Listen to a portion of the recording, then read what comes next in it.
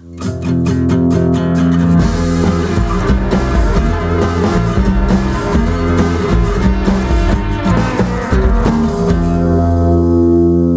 are listening to another episode of How to Rock Virtual Engagements, brought to you by Jabber.io. I'm your host, Alistair Davis.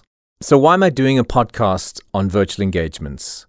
Well, effective virtual engagements can increase your quality of life and significantly improve your income.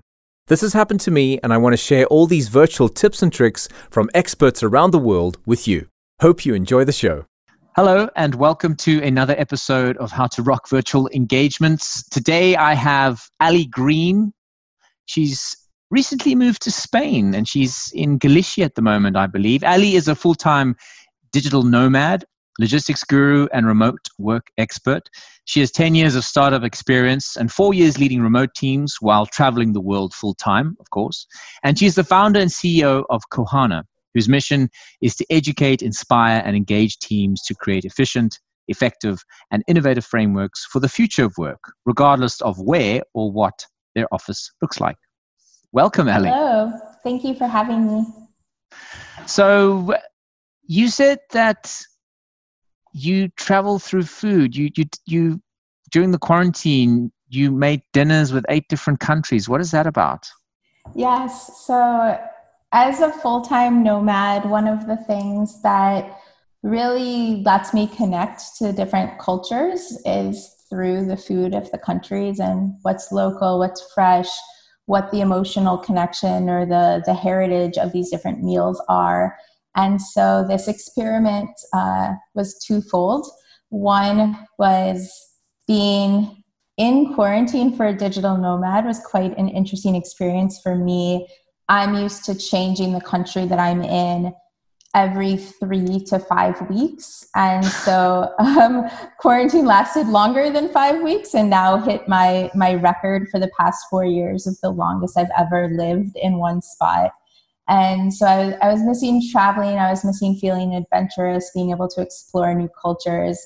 I was also quarantined with children. And so I thought it would be a fun way to combine the interest that I had with learning opportunities for kids and how you can learn about history. I was seeing them doing quarantine schoolwork and learning about history, and they're reading some history books, and it's kind of bland. And it's like, well, do you really want to know about the history of this place? Why don't we create a meal and then share facts and stories about this country? And so we worked our way through places like Jordan, Japan, the United States, Brazil, and it was a fun opportunity for me because I got to reconnect to cooking, which is one of my passions, and to travel and reading about these recipes.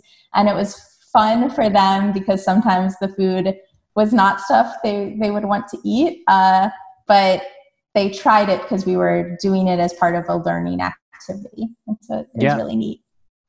Cool. Sounds good.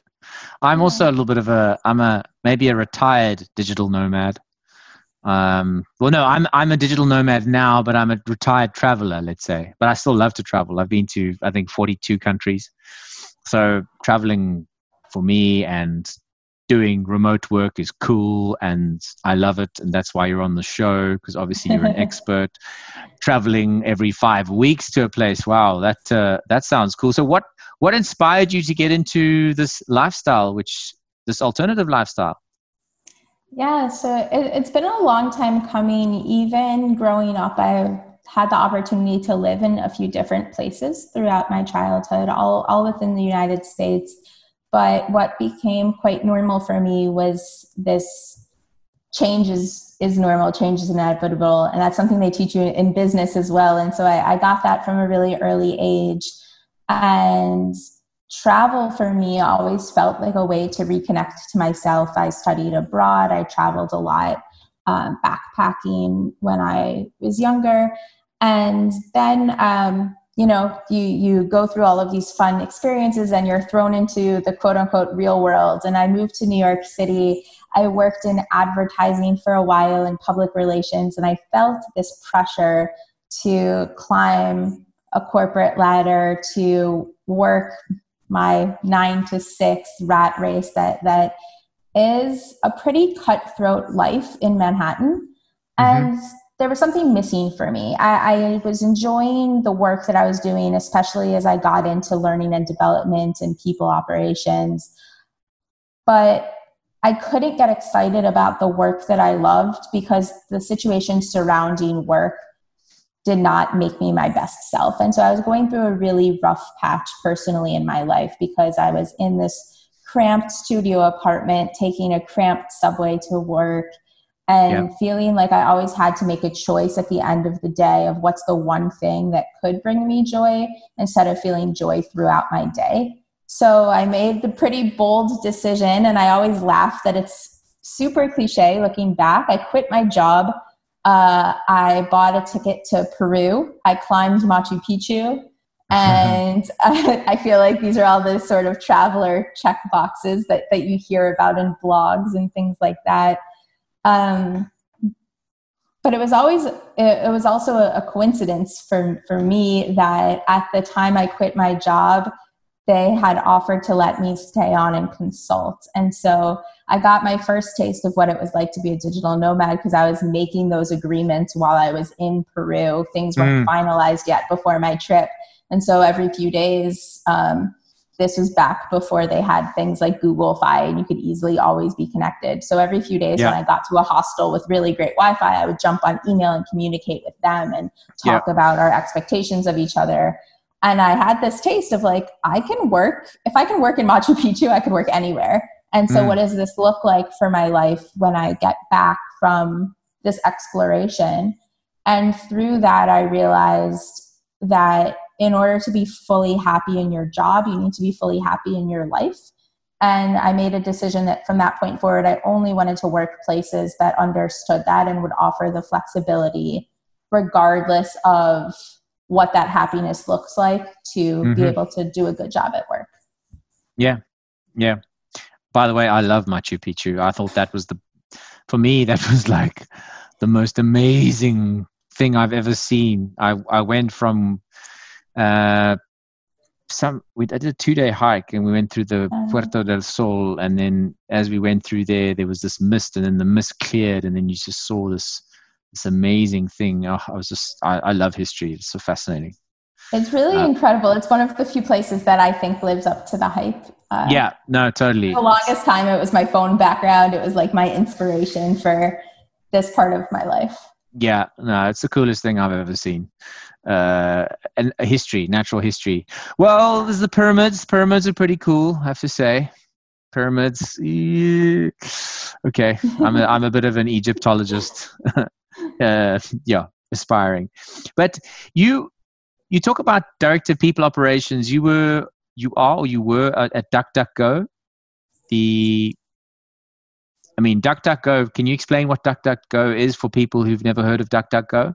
Yes, of course. So I was the director of people operations for around 4 years at DuckDuckGo. And DuckDuckGo is a privacy company with a mission to really protect people's privacy and interests online. So it started as a search engine that what you search for and what you're curious about online doesn't need to be then packaged up and resold for the sake of advertising and things like that. And it has since expanded into offering things like tracker blockers and just making sure that people are more educated about really how much information about you gets used on the internet for things that aren't necessary. And so proving that you can earn money in advertising without knowing someone's age or how much money they make or where they're coming from. And so they really broke a lot of boundaries in the privacy space and also broke a lot of boundaries in the people operations and culture space. And so one of the coolest things in my journey there over the past 4 years was expanding the team to around 30 people when I started, and it was fully remote from the get-go. So that was quite exciting, to adding more people and adding people from different countries and different time zones and learning how to work together. And I recently left to found my own company, Kohana. And as I was leaving, we were around 90 people. And I believe they just hit probably, hired a few more people since I left. And so it's really incredible to see this journey of like 30 people working remotely and in different time zones in different countries. You think it's manageable, but how big can this remote work movement get? And I saw it be successful all the way up through 90 people. And there's companies even bigger than that that have been doing remote work and distributed teams for quite a while. Yeah, no, for sure. I know, I forget the names. I had another digital nomad on the show, but I know there's remote only companies and they've got 600, 700, 800 people remotely, which is possible. But in your opinion, what is remote work? What does it mean? So for me, remote work is removing work as a location and turning work into an activity. And so it means that you are using the technology and the tools available in today's day and age, but also available given the knowledge and the abilities of your team to have your team choose how they're going to complete those activities, not where. And so what's cool about that mind shift is instead of focusing on hours in an office or presence in a meeting, you focus on what is the success of the project we're doing at the moment? How is this project going to help us in our corporate mission? What does done look like for this project? Mm-hmm. And then it's up to you as a team to determine how you're going to get from scratch to done. Yep. What types of meetings do you need to get that work done?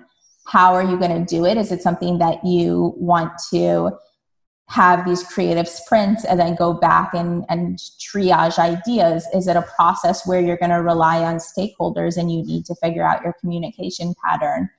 And it's been cool in my experience. I've done lots of different types of projects all working remotely. I helped kick off our US health benefits when I was in Japan. And I think that was one of the most eye-opening experiences in terms of it's a project where you're solely reliant on stakeholders. You're getting all of these quotes and information from different providers, and they're on, usually East Coast schedule. And I'm, 12, 14, 16 hours ahead in some cases and communicating back with them. And I think a lot of skeptics of remote work would automatically put a barrier on that and say, well, like, that's not possible. How do you have meetings with people in different time zones? But it's because I reinvented what it means to work. And so I'm not forcing all of the activities I do in the hours of 9 to 5. I take meetings at respectful hours for both people. I work when I feel motivated. I sleep when I feel exhausted. I'm in Spain right now and I'm fully bought in on the post-lunch siesta. And it really helps me be more creative and be more productive when I finally do sit down to do the activities and the actions that equals work. Yeah. Locationless is and deliverables, not how many meetings and bums on seats, because you can be sitting on the bum on the seat but looking at Facebook all day. Exactly. I used to joke about this when I was in New York at an office, and people now in conversations a lot will ask me, well, if I have a remote team, how do I know if they're working? And I ask them, when you were managing a team in an office, how did you know they were working? Like, how do you know they weren't online shopping or, reading things or planning a vacation? You don't know. So you just have to trust people and you have to build in motivation through the values of the work. Yeah. So in your opinion, how do you build that? Let's get into some tips for improved remote working for distributed teams. What can companies do to improve the experience of remote working? Or if they're thinking about remote working, what can they do? And also individuals, what are some of the ninja tips you can think of? Yeah. So on the company side, I think it's really clear to spend more time upfront thinking about what are the company's goals, what is the company's mission.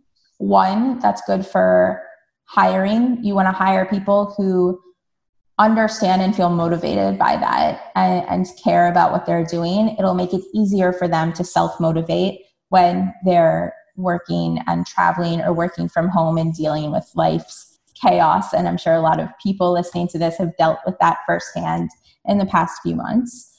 Two, having a clear company goal will give each department head the ability to really narrow down what is our roadmap and how do I break that roadmap into projects that are attainable projects for the different levels of professional abilities, knowledge, project management skills, etc., and really tailor the project to the person with clear deliverables, clear KPIs, and a clear cadence for check-ins.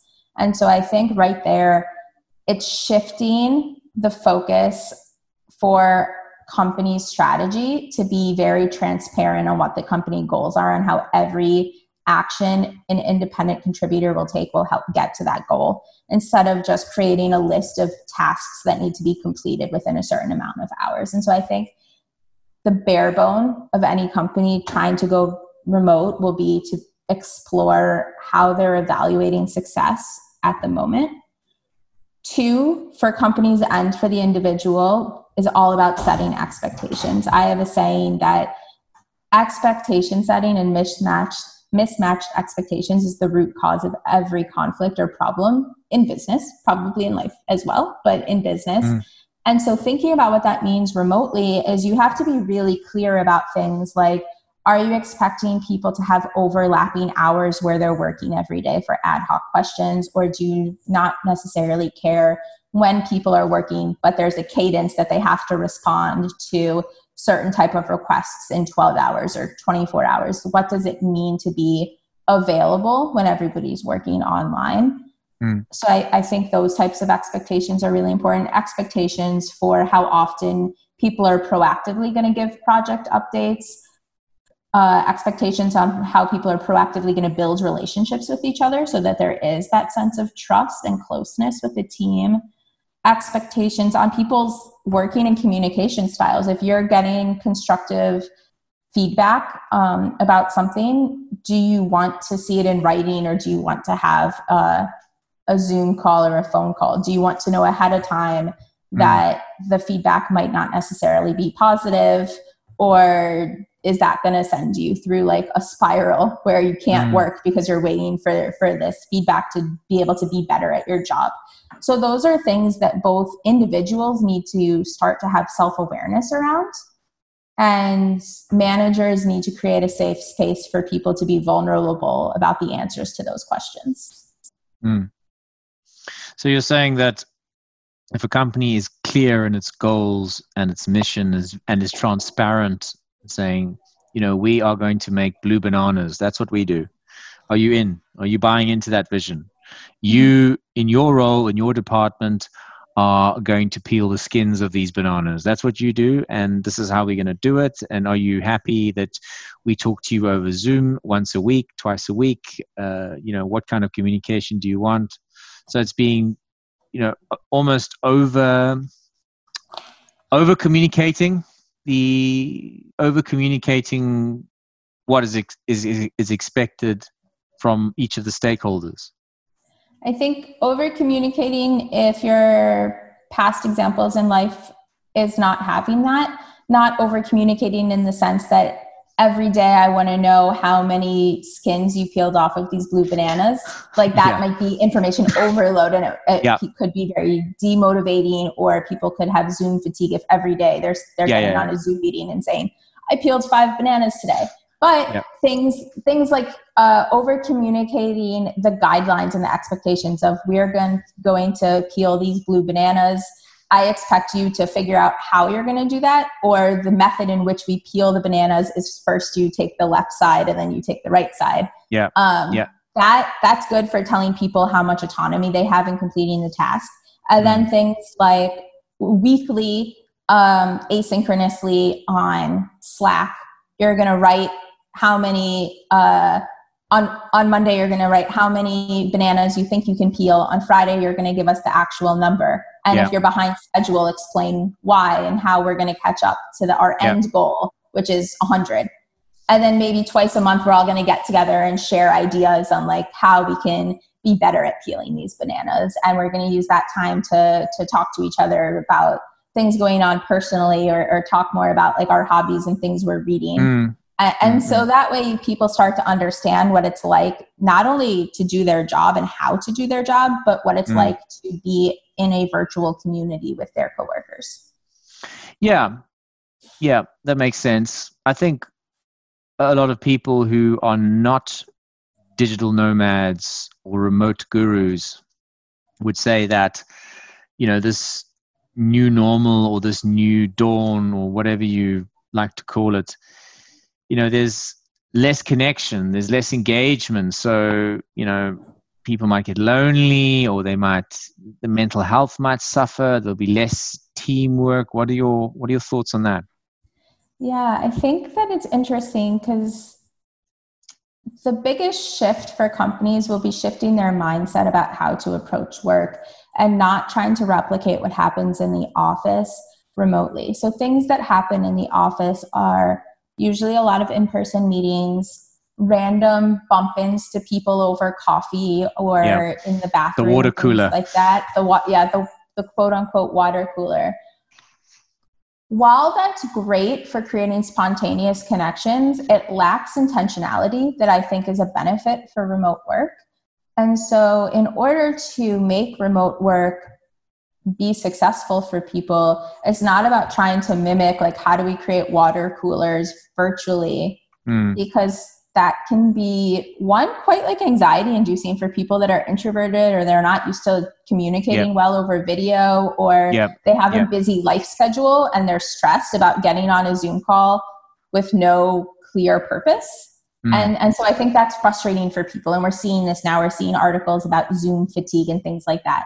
What I would recommend people do instead to create community is to have it be built in as a purpose and a function of meetings. And so meetings, especially one-on-one meetings or team meetings, the goal of it is to learn more about each other.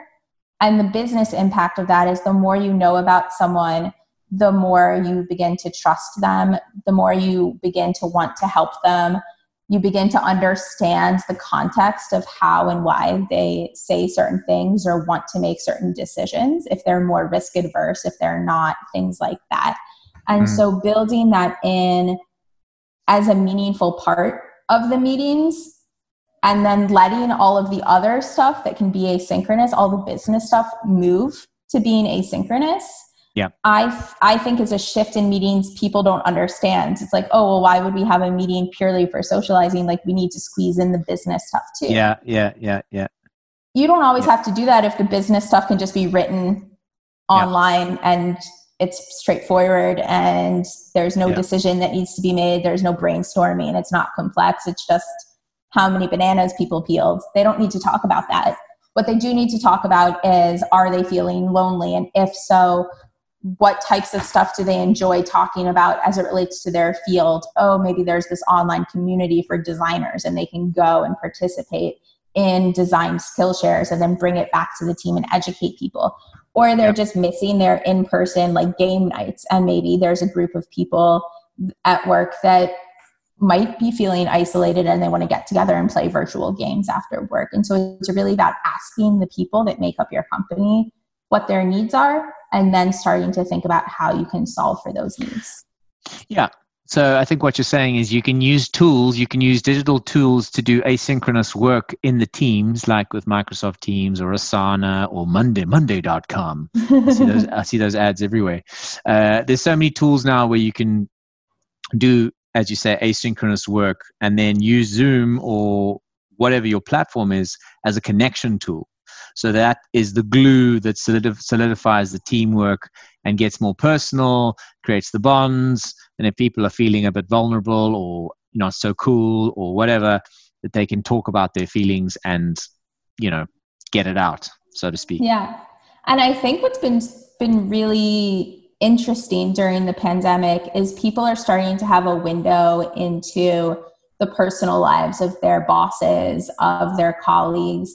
And it's letting people not have such strict boundaries about, this is my professional alley green and this is my personal alley green. Yeah. People, like, you can see the space that I'm in right now. There's a guitar that I do not play and you could ask me about it. And then you learn something new about me. And so I think in this way, you're inviting people into your whole life and you're showing up more holistically at work, and it creates space for people if they feel safe, and hopefully they do feel safe in their company to be vulnerable about stressful things going on, or to have a couple laughs. Like we've all seen some bad examples of like things happening on Zoom that shouldn't happen. But they should happen because we're all human and we all make mistakes, and it's a way to bond with someone and laugh over those experiences. Sure. I agree. Okay, that's an interesting tip. I'm just conscious about time, so I want to ask you two questions. First, the 7 in 7 family gathering in Cape Town in 2021. Interesting, because I live in Cape Town and I'm probably a digital nomad. First question, tell me about that. And then secondly, for any aspiring digital nomads who want to live a lifestyle like you, top 3 tips.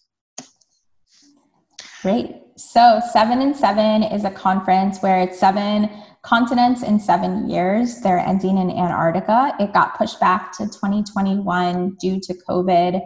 In 2019, I spoke at their conference in New Zealand, and it's a great opportunity for conference of digital nomads, remote workers, location independent, you choose your label, to come together and talk about real issues that are facing them in their personal life, in their professional life, in that intersection.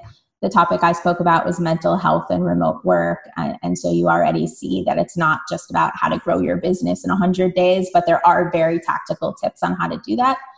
What I love about the 7 in 7 community is, for a conference, they keep it intentionally on the smaller side so people can form true connections with each other while they're in a different space.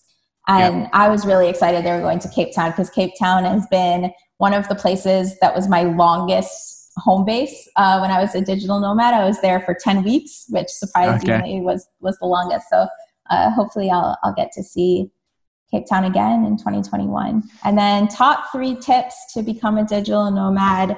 One is throw out any definition you think of what it means to be a digital nomad and figure out what your definition is. You're not a bad digital nomad if you have a home base, or if you travel really slowly, or if you travel really fast. It's just about letting the whole world become your home and learning through travel and doing your work along the way. 2 is seek out community and try to find people that you can build long-lasting friendships with early on. Similar to working from home, traveling alone can be really fun and exciting at first, but can lead to isolation. There are so many resources for people that work remotely, from just Facebook groups like Enter a City, like Lisbon Digital Nomads, and there's usually lots of great professional networking, but also fun events going on. There's also co-living places where professionals live and work together. Sun & Co, Hacker Paradise are some great examples of that. If you're nervous about the traveling piece and want to do it with people that will hold you accountable for work, that will be your hiking buddy, things like that. It is a really good resource for people. And 3, be realistic about what you can accomplish, and like focus on your personal energy and your rhythm and your work, and don't get lost in the excitement of the lifestyle. Okay. So get rid of your preconceptions, seek out community. That's quite a cool tip. And be realistic about what you can do or not do. Awesome summary. Yes. Active listening. Check. Okay. Thanks very much, Ali, for your time today and your valuable input. You've been a very gracious guest, very knowledgeable, and I think there's some really cool tips and information here for people who are considering this lifestyle, or even companies if they'd like to branch out into the space. So thanks very much for being on the show. Awesome. It was really great to talk to you all. And thank you, all of the listeners. If you need to find me, I'm on LinkedIn. Oh, yes. Sorry. Ali Green, doing my come talk to me on the internet part. I forgot to, I always ask that question, but I forgot this time. Okay. Yes. How can people get hold of you? I'm on LinkedIn, Ali Green. My website is kohana.io. So you can also find me there. And if you're more interested in the travel through food, you can check me out on Instagram. I'm Cian Green, and I post a lot about the things I'm baking in the kitchen and hikes and buying fish out of a van and things like that. Okay, cool.